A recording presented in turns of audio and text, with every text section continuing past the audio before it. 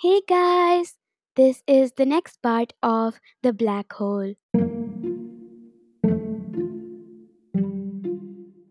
How it all began. I'm May. I'm 10 years old.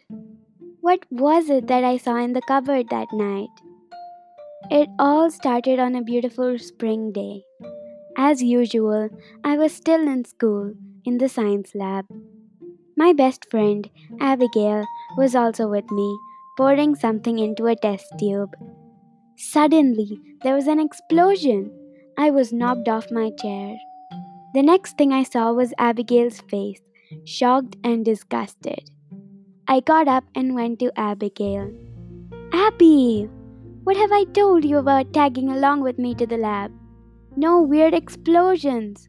Sorry, Abby said, wiping her dark face, drenched with some weird liquid. She shook back her dark curls and started cleaning up. I loved science, every part of it. That's why I was allowed to stay after school in my favorite place, the science lab.